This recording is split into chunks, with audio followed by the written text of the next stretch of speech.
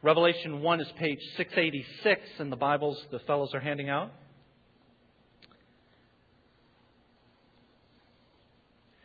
Most of us here that are over 40 have had the experience of visiting a playground or a schoolyard or a ball field that's the same or similar to one where we played as a kid. When you were a kid, that slide on that playground seemed so tall. And the fence in that outfield where you played Little League seemed so far away. And the kid on the mound pitching to you seemed to throw that ball so fast. And now you return to watch kids play in a similar fashion. And if you're like me, the first time or two, you're taken aback at how small everything is. How slow it all seems to move. Because the truth is, as we grow physically, what we thought was large now seems small to us.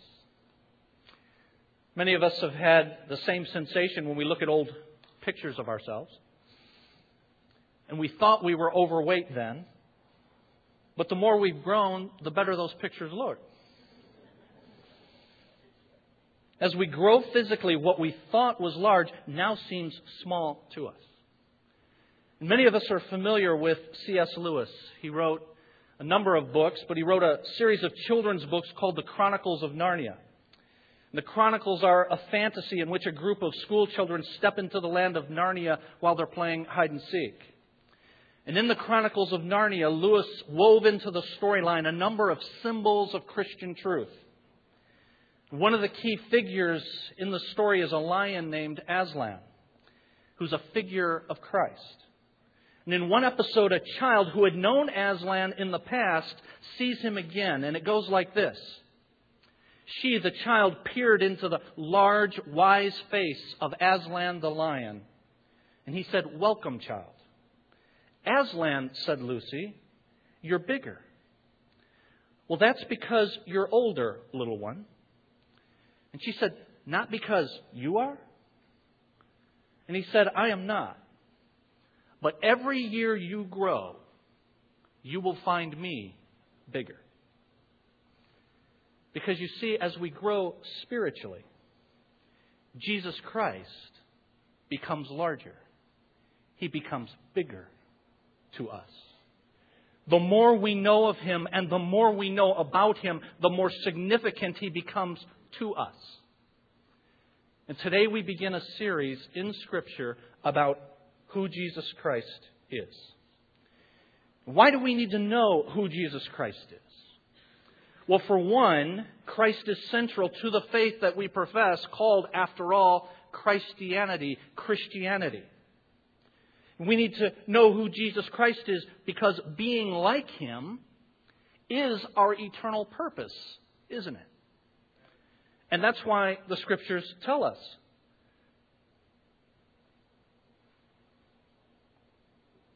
Go back. Thanks. That those God foreknew, He predestined to be conformed to whom? To the likeness of His Son. We need to know who Jesus Christ is because our personal sin struggles are at bottom failure to be like Him. I found over the years that many people come to church on the Lord's Day and they hear or tolerate very often the preaching, the message. But they really don't think it applies to them. If it's really going to apply to them, I need a personal session. Now, don't get me wrong. There are times for personal sessions. I do personal counseling. And God has used that ministry in the lives of people. But I think many of us miss the fact that what we are doing right now and every week when we come together and we look into the pages of Scripture and we see who God is, particularly in the person of Jesus Christ, we are seeing what we are to aspire to be. And we should see that our own personal sin failures are because we have failed to be like Him. And so we need to know who Jesus Christ is. He's the center of our faith. He's the one whose character we are to emulate. Failure to do so is at the very heart of our personal sin struggles. And that's why Jesus is the central figure then in your Bible. The Bible is centered on Jesus. In Genesis chapter 3, God made a promise at the very beginning of your Bible that was fulfilled in Jesus. God said, I, God, will put enmity between you, Satan, and the woman, and between your offspring and hers. He will crush your head, and you will strike his heel. And so in the very beginning of your Bible, Jesus is promised. And then at the very end of your Bible, Jesus is exalted. And that's why I had you turn to Revelation, chapter 1. Notice verse 1. The very last book of your Bible says this is the revelation, the making known of Jesus Christ. In the beginning, Jesus was promised. In the end, Jesus is exalted. And in between, He is made known to us by His having come to earth and the giving of the pages of Holy Scripture that tell us about who He is. Now just take a minute and notice in the opening chapters of that last book of your Bible, if you have a red letter edition of the Bible, which most of you do because some publisher came up with that idea a long time ago. And the red letters are the words that Jesus speaks directly. And you notice in the opening chapters of the book of Revelation, chapters 1 through 3, you'll find a number of red letters because Jesus is being made known. Jesus is talking directly here at the end of human history. And if you were to fan the beginning of your Bible, what we call the Old Testament, you would find it's all black letters, no red letters, because Christ has not come to His mission on earth as yet. But if you just take your Bible and you just fan it back a bit, just casually, go back from Revelation toward the middle, you'll find this section that's just full of red letters. And that's a section of your Bible that we call the Gospels. You'll find those red letters there, direct quotations from Jesus, because the Gospels, Matthew, Mark, Luke, and John, the first 4 books of your New Testament, record the life and times of Jesus, having come as the fulfillment of the promise in Genesis 3:15.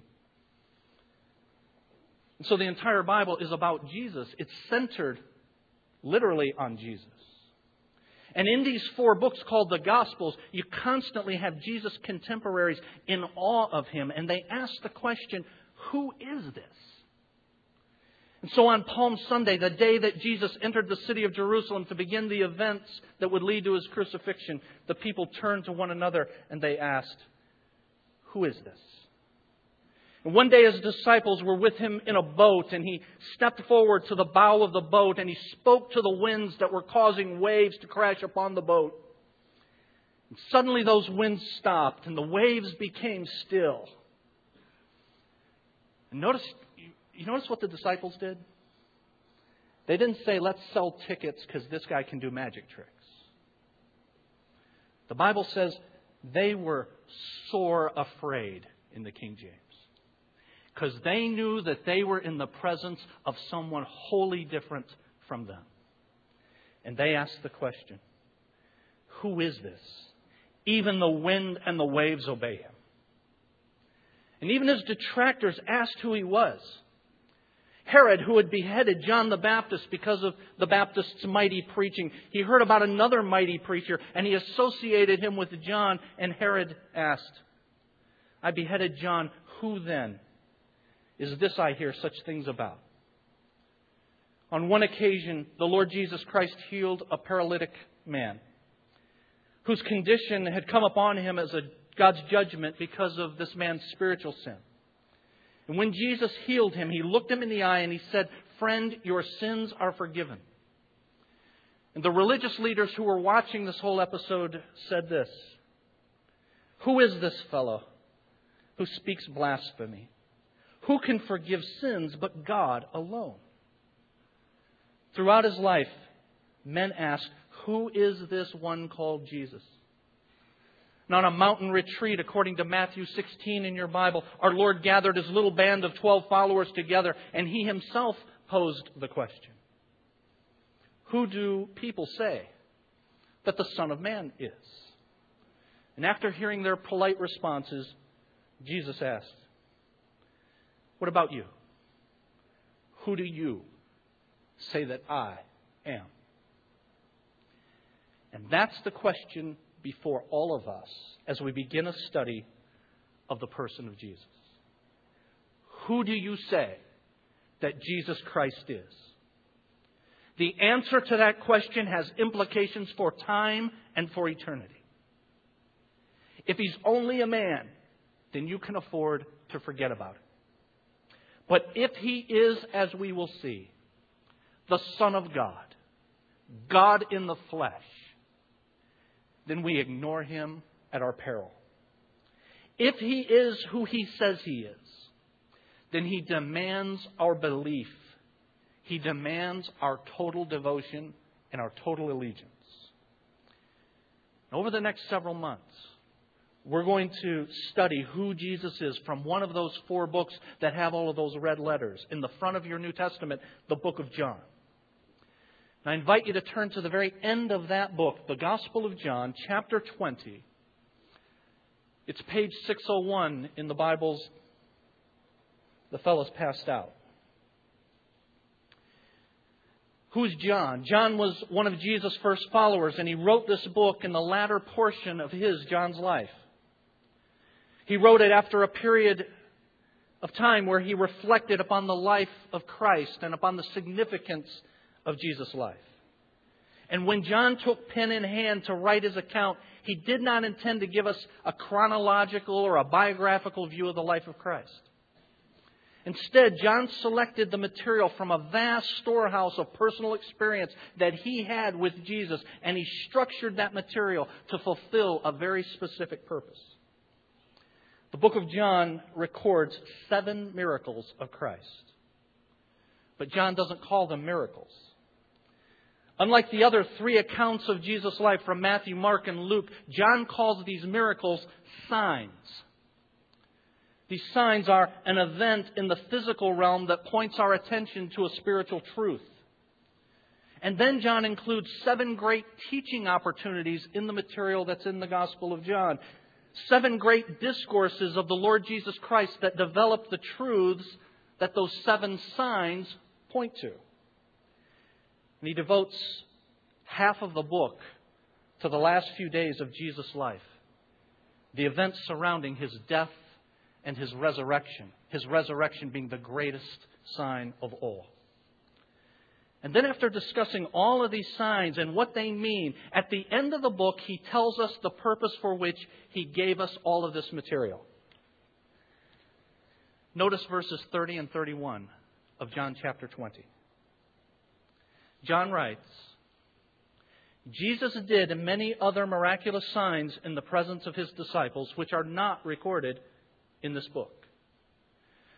Now, John has just recorded 7 signs plus the resurrection. And then he says, verse 31, but these are written that you may believe that Jesus is the Christ, the Son of God, and that by believing you may have life in His name. It is my hope, friends, it is my prayer, that as we see who Jesus is, that those of us who profess Him as Savior and Lord will see Him as bigger and larger and more significant than ever before. And that those who do not know Him will come to believe in Him. And by believing, have life in His name.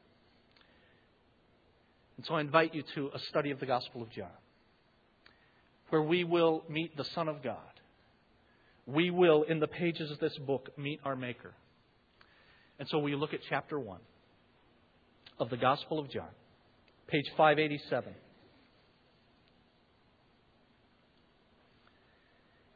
Chapter 1 and verse 1. In the beginning was the Word, and the Word was with God, and the Word was God. Now notice the unusual name that John applies to Jesus Christ, the Word. Many of you know the Greek word that's translated word there is logos, the logos. And we know that it's a reference to Jesus Christ because John makes it clear a little bit further down. Notice verse 14 of chapter 1. The Word became flesh and He made His dwelling among us. We have seen His glory, the glory of the one and only who came from the Father, full of grace and truth. But who is this one that's full of grace and truth? Notice verse 17. Grace and truth came through Jesus Christ. In the beginning was the Word. The Word became flesh. The Word was full of grace and truth. It is Jesus Christ who is full of grace and truth. The Word is Jesus Christ. That word logos is very significant in Greek. What does it mean, and why does John choose to use it here? The term logos resonated with importance, with significance for all readers who would read John's account of the life of Jesus Christ. Because nearly 500 years before the appearance of Jesus Christ in a manger in Bethlehem, there was a Greek philosopher named Heraclitus.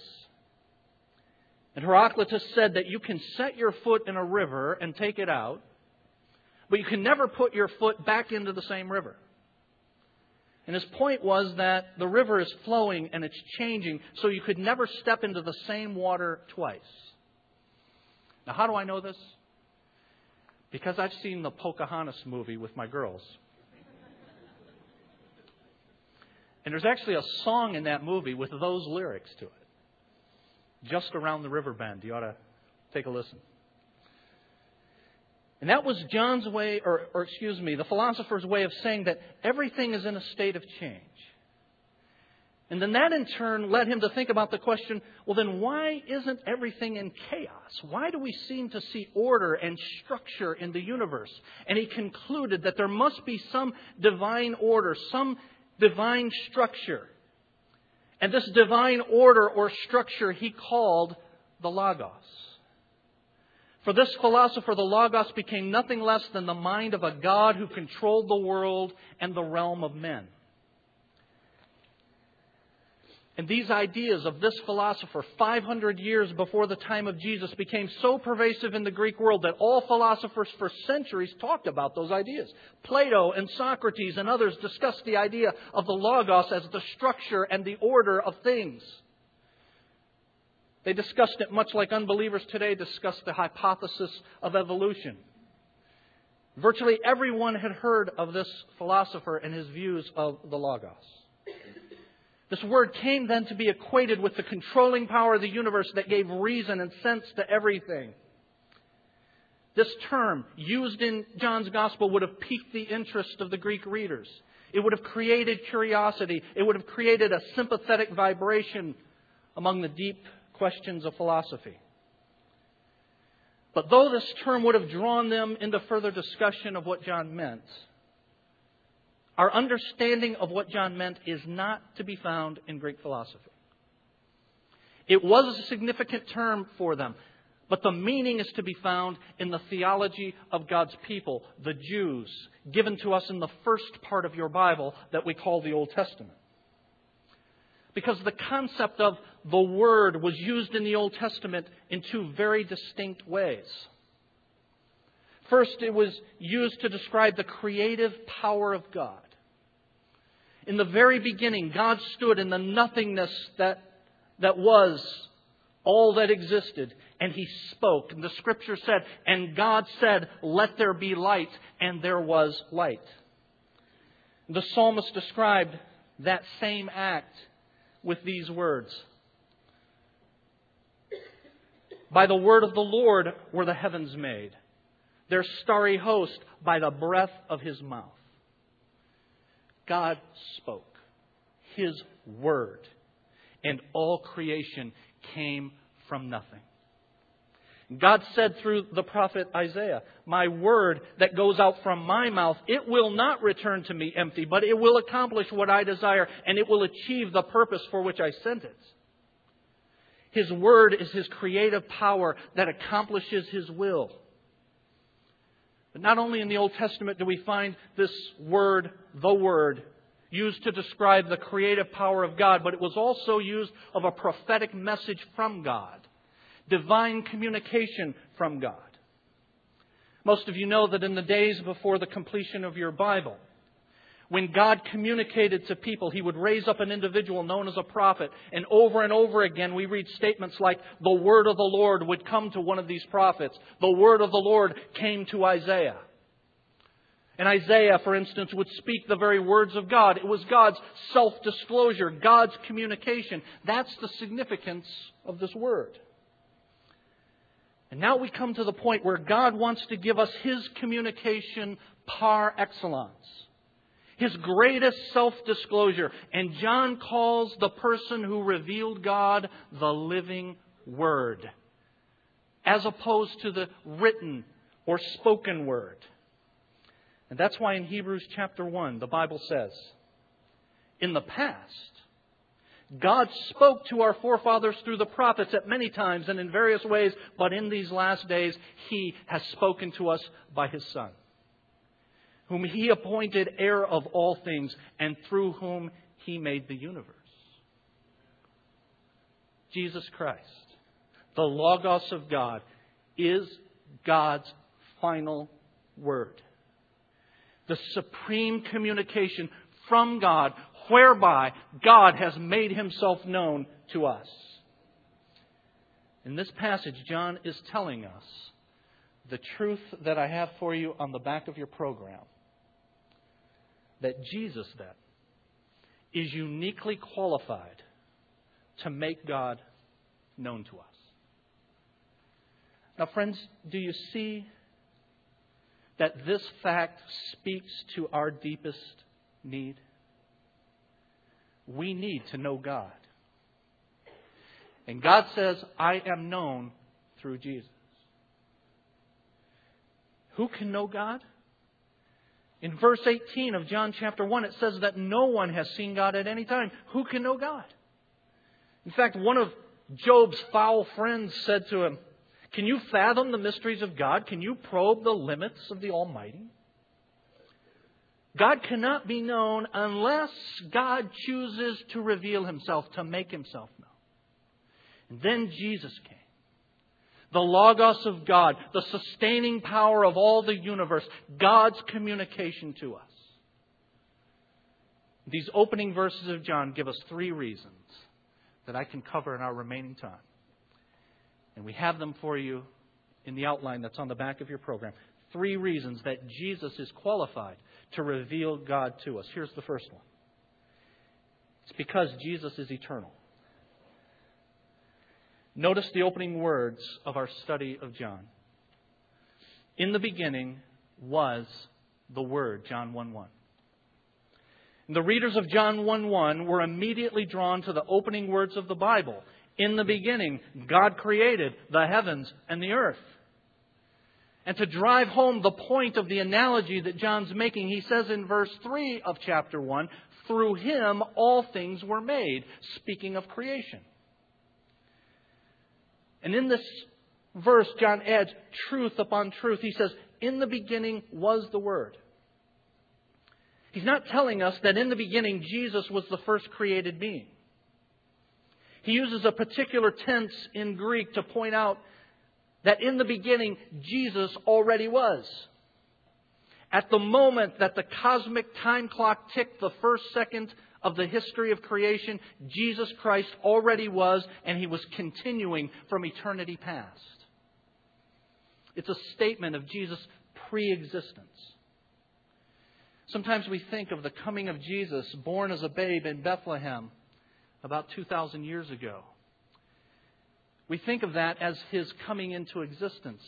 You've heard me say before, Jesus did not come into existence at His birth in Bethlehem. It was not the beginning of His existence, it was the beginning of His mission. He has always existed, pre-existence. But John summons us to peer into the depths of eternity past. And our minds look backward until time disappears and our thoughts collapse in exhaustion. And this is where we must begin, pointing our thoughts to the greatness of who Jesus Christ is, a greatness that simply cannot be fully plumbed. Here's where we must begin if we're to see Jesus as the Logos who perfectly reveals, makes known God to us. Friends, we can know of God. But God is so utterly different from us, we as mere created beings cannot alone reason to a full understanding of God. But Jesus Christ is no mere created being. In the beginning, He already existed, and therefore He is the one who's qualified to reveal God to us, to make God known to us. Here's a second reason that Jesus is qualified to make God known to us. It's because He has an intimate relationship with God the Father. Notice again verse 1 of chapter 1. In the beginning was the Word, and notice the next phrase, and the Word was with God. John selected a term to describe Christ's presence with God that speaks of an intimate, personal relationship. He was with God. You know, you can hardly find anyone today that doesn't say, I believe there's a God. Right? But we have to ask the question, what God do you believe in?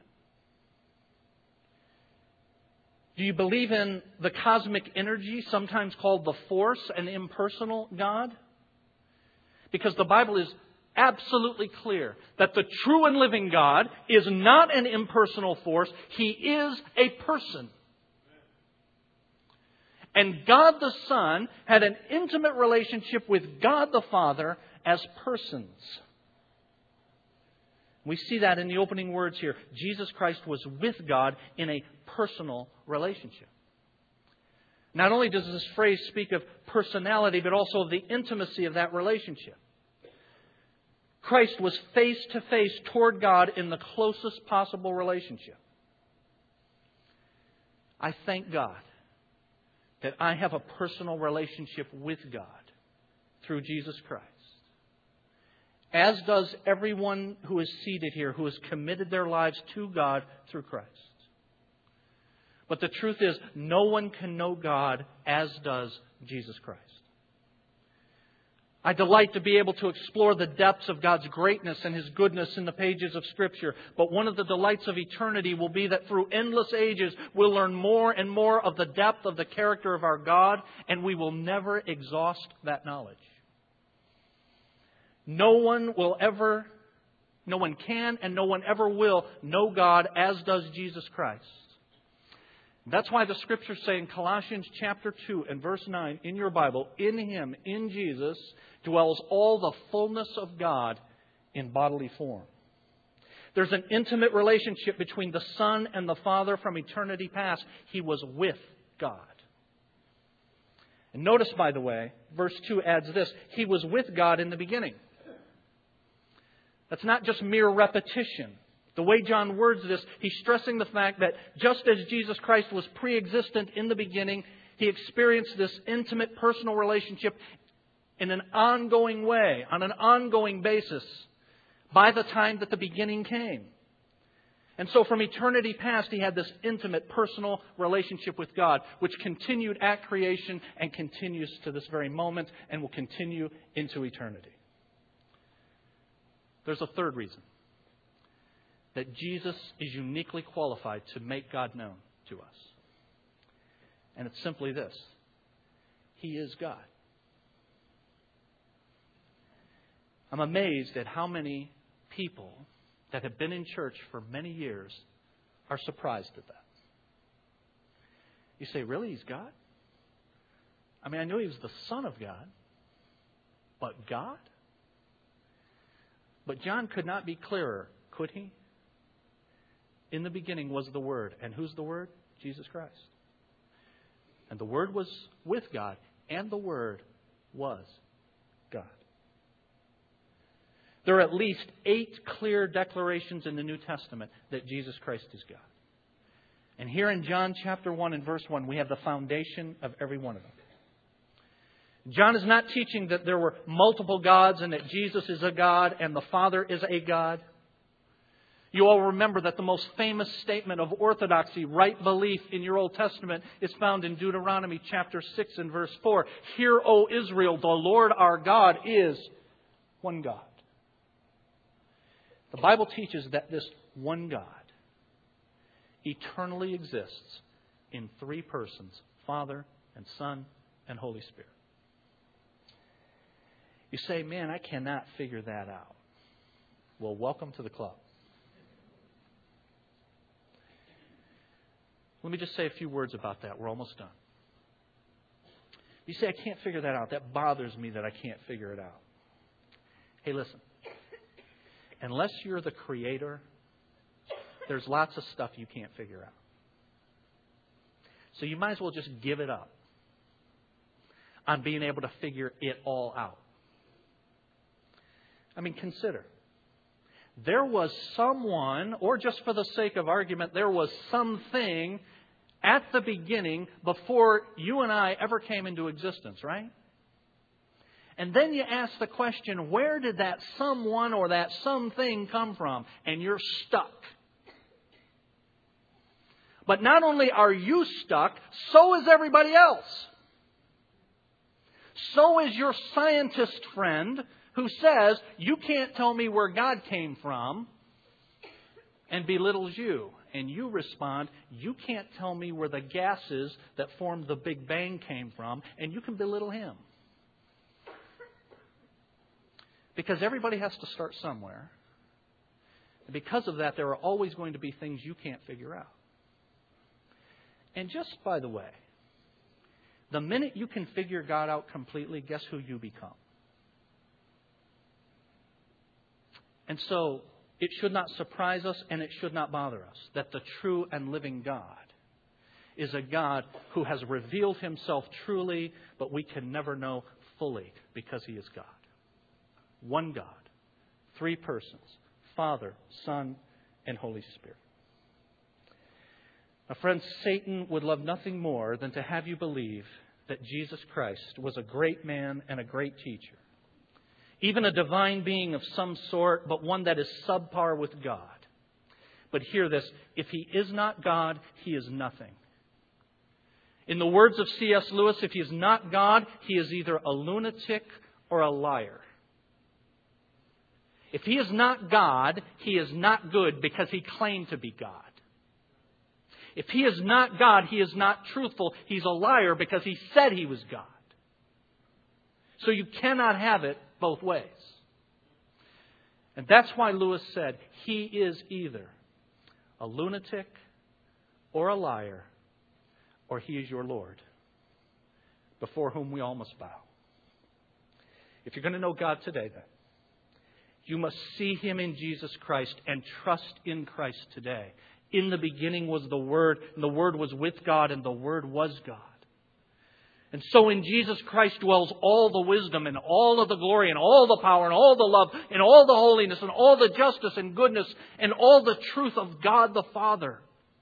If you look to Him, you will know God and Him alone. And at the end of virtually every service we have, we offer you opportunity then to do that. We're going to bow and pray in just a moment.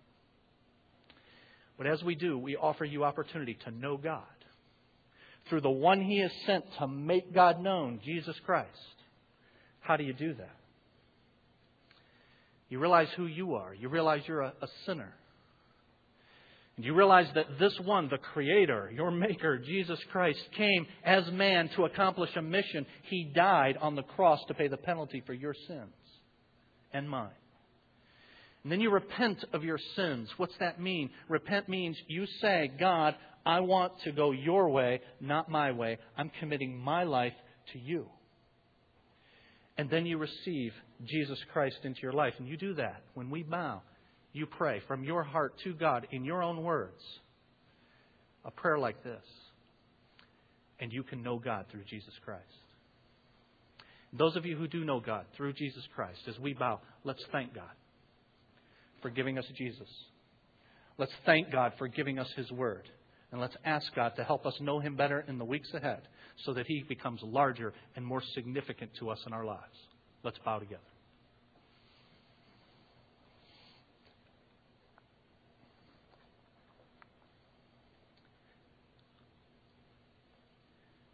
Father, we come before You humbled by the lofty truth that we have seen in the pages of Your Word, penned by Your servant, the great Apostle John.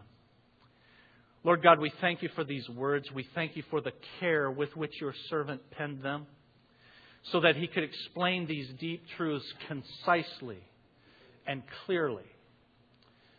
Lord, our finite, limited minds cannot grasp all that is involved in who You are and in the relationship between the Father and the Son and the Holy Spirit.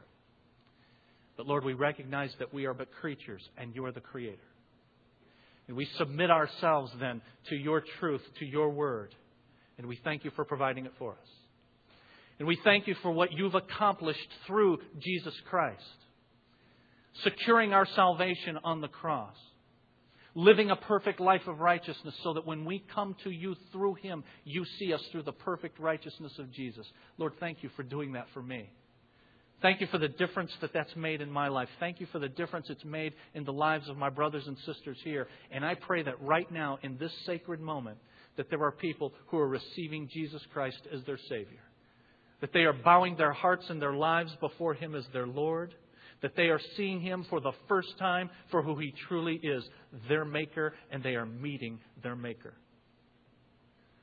I pray, Lord, that they, as we then, would give our lives for the purpose for which you made us, to reflect your image, to bring you glory, to be conformed to your Son. Lord, we pray that you'll be glorified in us. It's in Christ's name we pray.